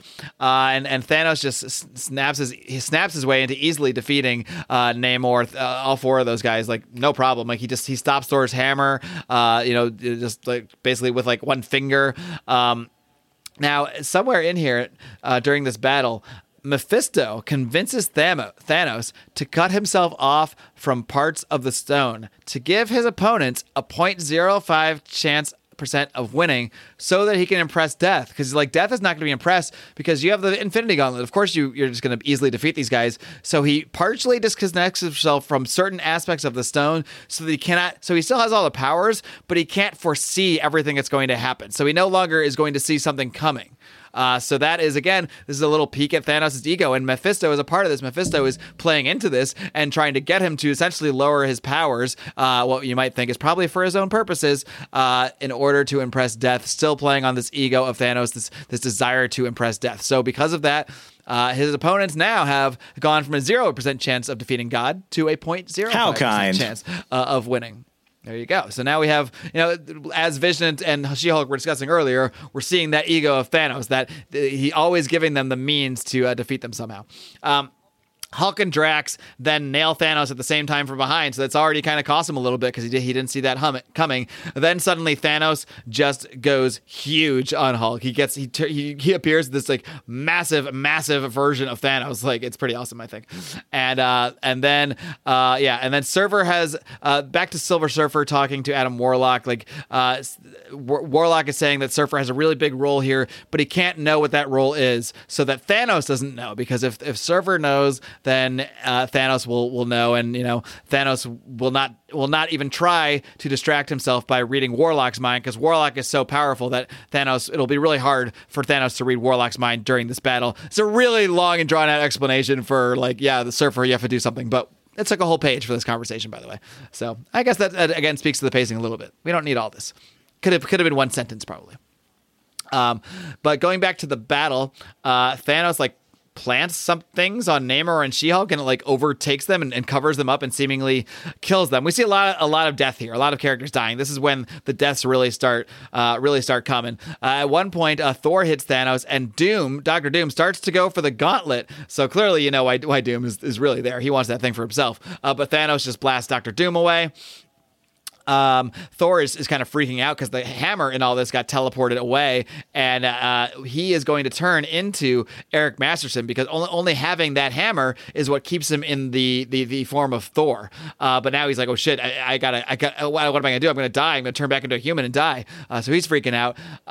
Then Wolverine dives in, and I guess he has taken what Warlock sent him to do, and when the time is right to strike and try to kill Thanos, he double stabs Thanos with his both of his claws. And right through the chest. Thanos then turns Wolverine's adamantium bones into this spongy rubber, and he just collapses into this grotesque pile of goo. So we're starting to see these really vicious He's getting creative of these characters at the hands of Thanos. Yeah, Thanos is having fun. He's loving this. He's coming up with new ways to kill everybody, and turning big, stopping hammers, turning adamantium into spongy garbage. I mean, he's having a blast here. Let's see. Eternity is there. Eternity actually wants to join the battle. He showed up. He's like, you know what? I shouldn't let this thing go. I was wrong to walk away. But Warlock just kind of shoos him off. He's like, look, we got a thing going on here. We don't really need you. Thanos then turns Scarlet Witch into just a red rock. Iron Man tries to save Cyclops, but Taraxia intervenes, and then Thanos kills Cyclops by putting a box around his head and just creating and then suffocating him to death. And not just suffocating him, but he's blasting the eye blasters, and then he's blasting them inside this tiny box. So it stops his eye blasters, and then what's in the box? Thanos. I had to do that. Yeah. Thanos tears what's in the box. Dead Cyclops. Dead Cyclops in the box. Dead Cyclops in the box. What's in the box?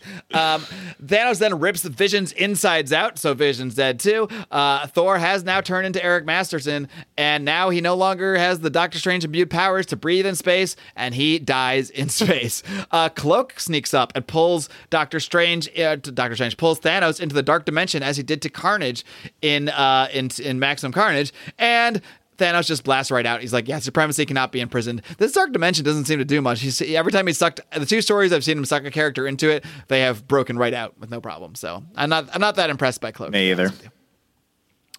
Let's see. The hammer does return to Eric Masterson, and he does turn into Thor again. So he gets that just in time. And meanwhile, Fire-Lord and Drax are going after Thanos. This I am enjoying this battle and the kind of the fast pace of this battle scene. We have a lot less of the going back and forth here so far in this issue. Oh, I agree. This is what I've wanted this entire time. This is what it picks up. Yeah.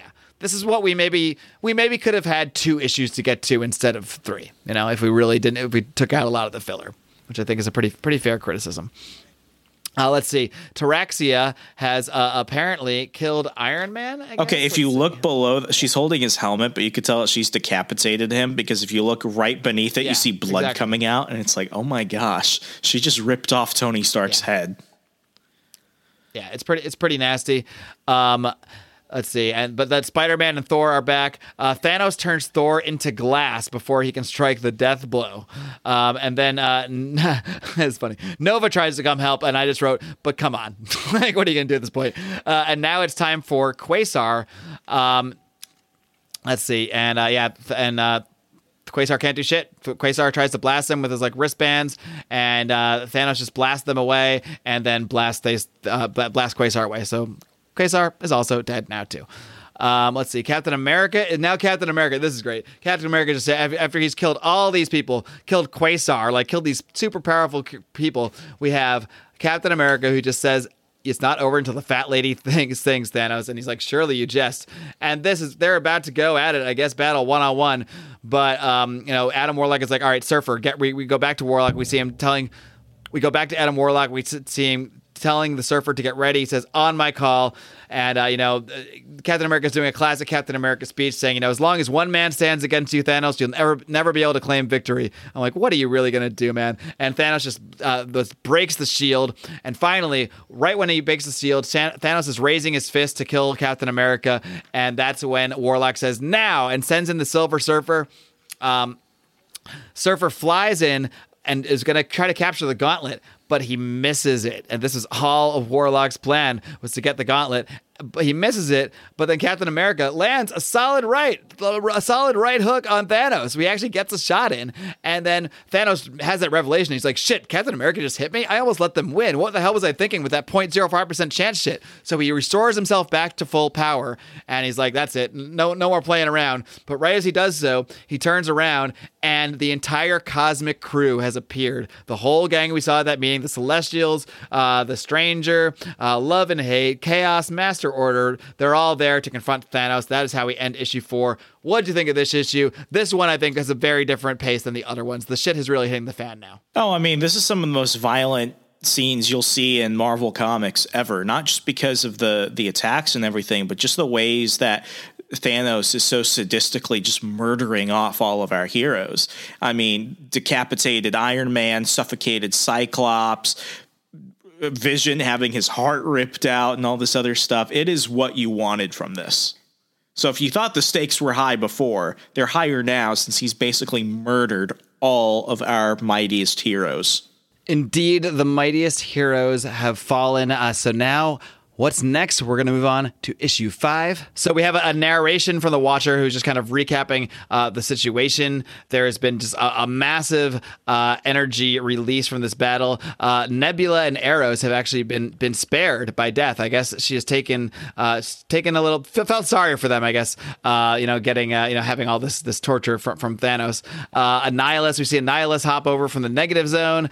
The Sentinels are using planets as Celestials. Did I call them Sentinels? I did. Yeah. Why did I write down Sentinels? The Celestials, they're just using planets as weapons. It's like hurling planets at Thanos in this battle. Thanos kills one of the Sentinels while Kronos sends Thanos through time. This is Kronos, the god of time. But none of this is really working. This is all just kind of with the heroes. None of this is actually really affecting Thanos at all. Galactus and the Stranger and Eon, they all team up and knock Thanos off balance, so they kind of get a hit in on him. But Thanos is really getting pissed, and he's waffling between regret and anger here. It's love and hate, and you realize like you're regretting the situation. He's getting mad, and you're like, what's happening? And you realize it's the god of love. It's love and hate are actually manipulating Thanos. But they're dead now. He kills them too. Then at one point here, Mephisto actually appears and tries to steal the Infinity Gauntlet from Thanos. So Thanos is going to kill Mephisto when he realizes that this whole time Mephisto has just been laying there, lying in wait, trying to get this gauntlet. But Death once again intervenes, and now Thanos is completely losing his shit, because not only does Death not love him, now he's saving these people he hates so much. He's saving his granddaughter Nebula, saving Eros, saving Mephisto, who just tried to take the gauntlet from him. Like, Thanos just cannot even handle this. Like, it's one thing when she doesn't love him, and is turning her back on him, but now, she's actively working against him, actively trying to undermine him. He's like, I offered you the universe, and then right as he's losing his shit about this, the cosmic crew just collectively blasts him together. And they, he's really getting blasted. He's like, no. And you see them kind of standing over him, blasting him all together. And then suddenly, nope, Didn't matter. Thanos is Thanos. He has the Infinity Gauntlet. He is all powerful, and he imprisons the entire crew here, the entire cosmic crew. At which point, let's see, then Eternity shows up, and Eternity had been shooed away a moment ago by Warlock, but Eternity shows up, and now even Eternity is imprisoned as well. And not only that, but Thanos now is Eternity. Thanos becomes Eternity. So Thanos really is like truly the most powerful entity in the universe. He's totally taken over Eternity, leaves his body, but as he becomes Eternity, this is his mistake here. He leaves his body behind because he's taken on this other form of going inside it in Eternity. So that body is the body that has the Infinity Gauntlet. So Nebula starts to stir. We see her kind of like awakening because death had saved her. And Nebula goes and grabs the Infinity Gauntlet. Now Nebula is God. Nebula is the one that has this thing. And she wants revenge. She wants revenge on Thanos. And Thanos and let's say that she actually, I guess Terexia is dead now because, that's why. Because Terexia is just dead because Thanos didn't make her to exist in space without his power. So once he loses his power, she can't breathe in space and she's dead. Now Thanos is like, okay, like Warlock has Doctor Strange bring Thanos over, like teleport Thanos over to them. And Surfer and Thanos kind of go at it, and Strange summons Drax, Hulk, Doom, Thor, and Firelord all to restrain Thanos because now he's regular Thanos. He's still extremely powerful, but he's not God anymore. So they can actually restrain him together with this many heroes. And so they basically just hold him back. And then we go see, like, this is hilarious to me. Like they're back in like the Sanctum Sanctorum, I think, or maybe it's Avengers HQ. I'm not sure where they are. And they're all talking now, and Thanos is just chilling. He's just sitting in a chair, like calmly talking to them. Like this is the guy that was literally killing all of them like moments ago, like did kill many of these heroes, like did actually kill Wolverine, but they're just like coming around chatting. But they basically have to go with a new plan here, and they need Thanos as part of this plan. Because they need to do something here. And if Dr. Doom is concerned, he's like, can't you see what's going on here? He's like, Warlock is obviously Thanos' secret partner. Like, these guys are working together because why does he want to work with Thanos now? And he's like, well, look, Thanos, we need Thanos to help us get this Gauntlet back. He's the one that just had it. And Warlock knows the truth. Warlock is telling Thanos that Thanos intentionally lets himself be defeated every single time, just as he did now with Nebula. He's like, look, I know your deal. You have this ego, and you, for some reason, you kind of want to be defeated, and you always put some way to be defeated, just like you did just now. That's why Nebula has the Gauntlet. So you got to help us fix this shit. Come on. And he's finally like, all right, I'll aid you. I'll do it. So Thanos agrees to help because he just realizes he's just a piece of shit. He's just an idiot who loves death and just always manages to lose even when he has everything he needs because for some reason he wants to lose. So basically, Thanos, Doctor Strange, Warlock, and the Surfer show up to confront Nebula, and that is basically the end of that issue. We now go on to issue 6. I'm going to hop right into the action. Let's see. And Nebula says... Nebula says, like, oh, you're here with your two little friends, but there's actually 4 of them. So I'm thinking, like, at first, like, oh, who can't she see? So I don't think she can actually see Warlock or the Surfer, perhaps, or maybe Warlock and Strange. And Nebula goes and immediately, she has no idea Warlock is there. Nebula goes and immediately imprisons Thanos, and, like, Doctor Strange is kind of making a symbol behind his back. So it is, like I said, she can't see Doctor Strange or Adam Warlock. Nebula then makes everything back to how it was 24 hours ago, except that she still has the Infinity Gauntlet. So all the heroes, everybody that Thanos snapped away, everyone dead comes back and has no idea what happened. And then Nebula has the Gauntlet, but she forgot something. She's dead because she was dead Nebula before. She didn't think of that. She didn't realize, if I put things back to 24 hours and still have the Gauntlet, I'll have the Gauntlet, but I'll be dead Nebula because she dies. She doesn't have the power to keep herself alive anymore. Basically, she's got to add that clause into it to add herself the power to keep herself alive in space. Basically, so that's how Nebula gets defeated. But it is then Adam Warlock that goes and grabs the Gauntlet, or he goes to grab the Gauntlet, but Nebula snaps back to her living self. I guess she had enough of a moment of consciousness to be able to restore herself before she actually, like, fully died.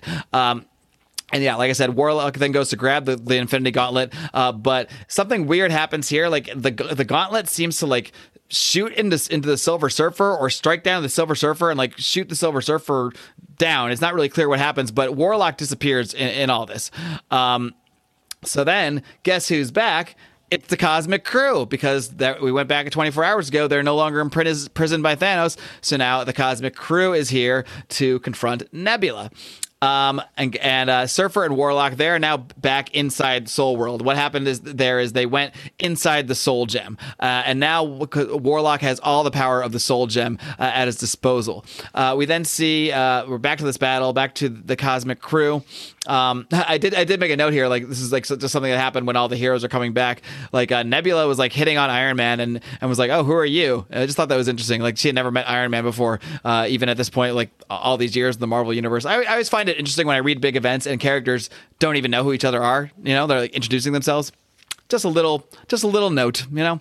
But Warlock is really flexing his cosmic power, and he just goes full blast with his cosmic ability, whatever that is. He's at nowhere, everywhere, at one with the universe of the Soul Gem, and it knocks the gauntlet off. This releases Thanos, who had been imprisoned by Nebula in kind of like this stone thing earlier, and he of course immediately goes after the gauntlet and tries to get it back again. But at this point, Doctor Strange brings in the heroes, brings them in to stop Thanos, which they can do because he does not any longer have the gauntlet. And several people are all going for the gauntlet at one time. You see like several different characters that are reaching for it. Of course, like Doctor Doom wants to reach for it. Like Hulk is trying to reach for it. Thor is trying to reach for it. Everyone's just trying to get this thing and make sure Thanos doesn't get it. But with everybody there, it is Adam Warlock that swoops in and grabs the gauntlet. And he is now God. He is now the holder of that Infinity Gauntlet. And he basically just promises, I promise to use it wisely, he says. He has let the conflict end. Like, okay, that always works out well. But then meanwhile, Thanos somehow has a nuclear bomb strapped to him, and he just threatens to kill everybody because he's a villain. So that's what he's going to do. Thor just sends him flying away with the hammer, and the bomb detonates. So I guess Thanos is defeated. He's not dead, as we'll see soon. Eros takes custody of Nebula. I guess he was wanted for crimes, or maybe this crime just now. And Warlock just poofs everyone away. And then in our final scene here, Warlock, Gamora, and Pip go to visit Thanos on his little prison planet farm where he's living. And he actually seems really content. Thanos doesn't really want to go do villain things anymore. And meanwhile, Warlock is like burdened with this power of the gauntlet. So he actually says, I think Thanos actually came out ahead in this whole deal. And that's how we end this thing, where Adam Warlock is the possessor and guardian of the Infinity Gauntlet. I believe later we'll get a series called Infinity Watch, where to keep the gem safe, he gives them to 6 comrades, which are Gamora, Pip, Drax, and I forget exactly who else. So it ends up actually being in 6 hands. This leads to 2 more events, Infinity War and Infinity Crusade. Maybe we'll look at them down the road, but this is the big one. This is the one that really started it all off. So with that said, Remzo, let's get right into your review. I try and keep things very, very simple. Well, let's start with art. I've been an admirer of George Perez since I was first reading comic books. You see his evolution, especially when it comes to big event style comics, Secret War, Crisis on Infinite Earths. I think this is him at his best because the art really carried this story along. I have to give George Perez in Infinity Gauntlet a 5 out of 5. However, when it comes to what I'm doing for the story, I really kind of go into 2 factors. 1, is it good for people that have never read a comic book before? And 2, is it good for people who really, really know their stuff? And I say for the first part, if you're getting into comics, this is the worst place to start. You will be confused, overwhelmed. It goes into so many different areas. It requires so much prior knowledge. It's hard. And then for the second part, is this good for seasoned readers?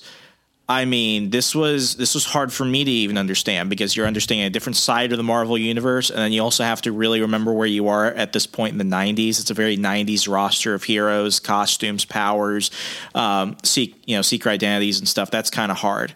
Because of that alone, for the story, I'm giving it a 2 out of 5. So I'm giving it a total score of 7 out of 10. Wow. All right. Well, I'm going to go ahead and agree with you on George Perez. I have to give him a 5 here. I mean, I dare I say the art is perfect here. That is what I'm saying, because that's basically what a 5 entails. I don't know how he could have done any better with an event of this scale. I mean, all the characters, but not just all the regular universe characters, but his portrayal of what I call the Cosmic Crew, of Eternity, the Living Tribunal, Thanos. I mean, it's just every classic Marvel cosmic cool character done so perfectly, and his attention to detail, the way he's able to fit so much in different panels, the way he's able to convey so much emotion with his just little things, like just one shot of like Thanos' eye or a little bit of smile. I mean, all these little details of the characters that they convey so much of the story that you can see without just having to read it. So yeah, I can't argue at all with George Perez's art. 5 out of 5. I think that's a consensus score. I got to go higher on the story, and again, this might be a nostalgia. Again, this is one of those situations where I read this growing up. And this is before you might have been born, but let's say you certainly weren't reading comic books at this time. I'm not even sure if you were born. Were you? I wasn't born. No, this came out 2 years before I was born. I can't handle this. 92? I'm too old for this. I'm too old for this shit. Anyway, so yeah, you were not even born yet. So for me, this was like one of the classic stories I read growing up, and I just absolutely love it. So there is definitely a nostalgia factor, but it also did hold up for me. It really did hold up for me. I found it. I don't know how I feel about the way they finished it. They didn't just defeat Thanos. They actually had to like defeat transfer it to Nebula and then defeat Nebula. But it kind of gave an explanation for how they got there. And I'm not sure if I love that Warlock is just kind of seen as this all-powerful character, and that without knowing too much about him, he is kind of the key to the whole story, and he kind of just swoops in and gets the gauntlet. I don't love that so much, because the ending did feel a little bit forced. Like I could have used a little bit more of uninventive way to get to that point, where they just kind of have him go inside the soul gem, have all that power, and somehow boof, like he comes out and gets it. So that I take some issue with, and I think you did make fair points earlier about the pacing. So that's where I deduct the points from. But I can't go nearly as low as you. I do really enjoy the story. I really enjoyed reading this story. Even with even as I said earlier, it does feel like they drew things out a little bit to get to the 6 issues and everything, and make the issues longer. Yeah, it did probably was a little bit longer than it needed to be. There probably was a bit of filler that you didn't need, but it didn't bother me that much in the actual reading of the story. It's something I noticed when we're going through it together. But in reality, that didn't bother me a lot. So I still really enjoyed the story. Is it like the best written story of all time? No, but I got to put it much higher than a 2. I'm going to give it a 3.5 for the writing, which will bring this whole thing to an 8.5 for me. So this is it's not a huge gap. We agree on the art. I think we're usually in sync on the art. Maybe the only place we often disagree the most is how we might see a certain story. So 8.5 total for me. What's that? A 7 for you? 17. Yeah, so that's a 17.5 out of 20. 17.5. Still not too shabby. That still puts you in the category of you should probably read it. Wouldn't you say? 100%. Yeah, you should probably read it. I think we did a whole breakdown at the end of the last episode of how you should look at our scores and what you should read. And this still falls in the category, especially with me over here giving this thing an 8.5. I would definitely read it if you're a comics fan. It's a pretty iconic story, even if the story itself has its issues. Oh, it's important. I mean, I can tell you, I collected the Silver Surfer crossovers from this, and they were a lot of fun. Like, you have to have a really compelling story for me to collect the crossovers. And what I did was I kind of did it backward. I collected some of the crossovers first, and then years later I read this. And when I went back and read the crossovers, it's just a lot of fun. I mean, this is peak Perez, and because of that alone, and Jim Starlin, who's a sci-fi writer among sci-fi writers, I mean, it's a lot there. So, I mean, if you're into like Game of Thrones, if you're into Star Wars, if you really love the MCU, there's a lot of different things for different people. And even though I feel that the story was kind of up and down and like a roller coaster, the art is what makes this such a pinnacle. Yeah, for sure. I mean, the art is what holds the whole thing together. I will say, if this had shitty art, I don't know. It might have made me like the story less, because I think in many ways the art pulls the story up, and so much of the storytelling is through the art. So it definitely enhances it. I mean, it's hard to go wrong with George Perez penciling your story here. So I believe towards the latter issues, Ron Lim actually became part of it somehow. I think he kind of helped with the art. You can't really tell the difference though. So to whatever extent that was, it's either very minimal or they really. I never noticed any difference. He never took over the art, but he is credited as part of the art on some of the later issues. So that's interesting. But yeah, still, second print total score, 15.5. Not too shabby. Definitely worth reading out there. Definitely something you guys should check out. With that being said, any last words, Remso? That's pretty much all I got. We're heading into the new year very, very soon. I'm very excited, but we got one more episode left. So tune in next week for the final edition of Second Print Comics of our inaugural year here. December 2020, our last month of the year, and what is the first of many, many, many years breaking down comic book stories that you love and don't know you love yet and don't know you hate yet until you hear us talk about them. But with that being said, Remso, what do you got for us? Hey, it costs you nothing but means everything to us. A 5-star rating on a review on iTunes, Google Play, Stitcher, wherever you listen to podcasts. It goes a long way to spread these stories to old and new fans alike and people who are just looking for something different. So until next time, I'm Remso W. Martinez. I am the marvelous Mark Claire. Read comics. Change the world. Good night, America. Adios.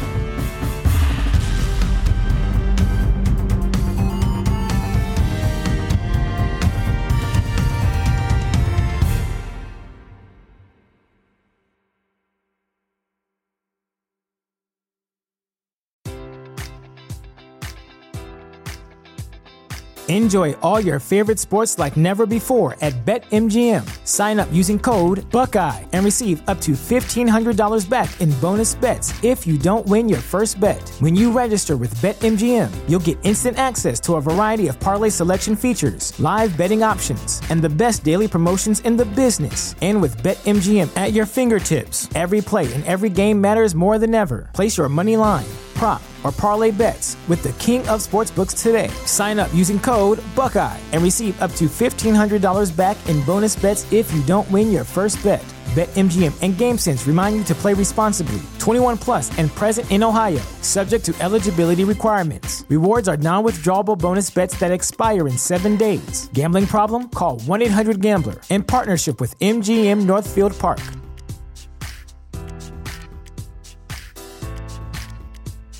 When you visit Arizona, time is measured in moments, not minutes. Like the moment you see the Grand Canyon for the first time. Visit a new state of mind. Learn more at hereyouareaz.com.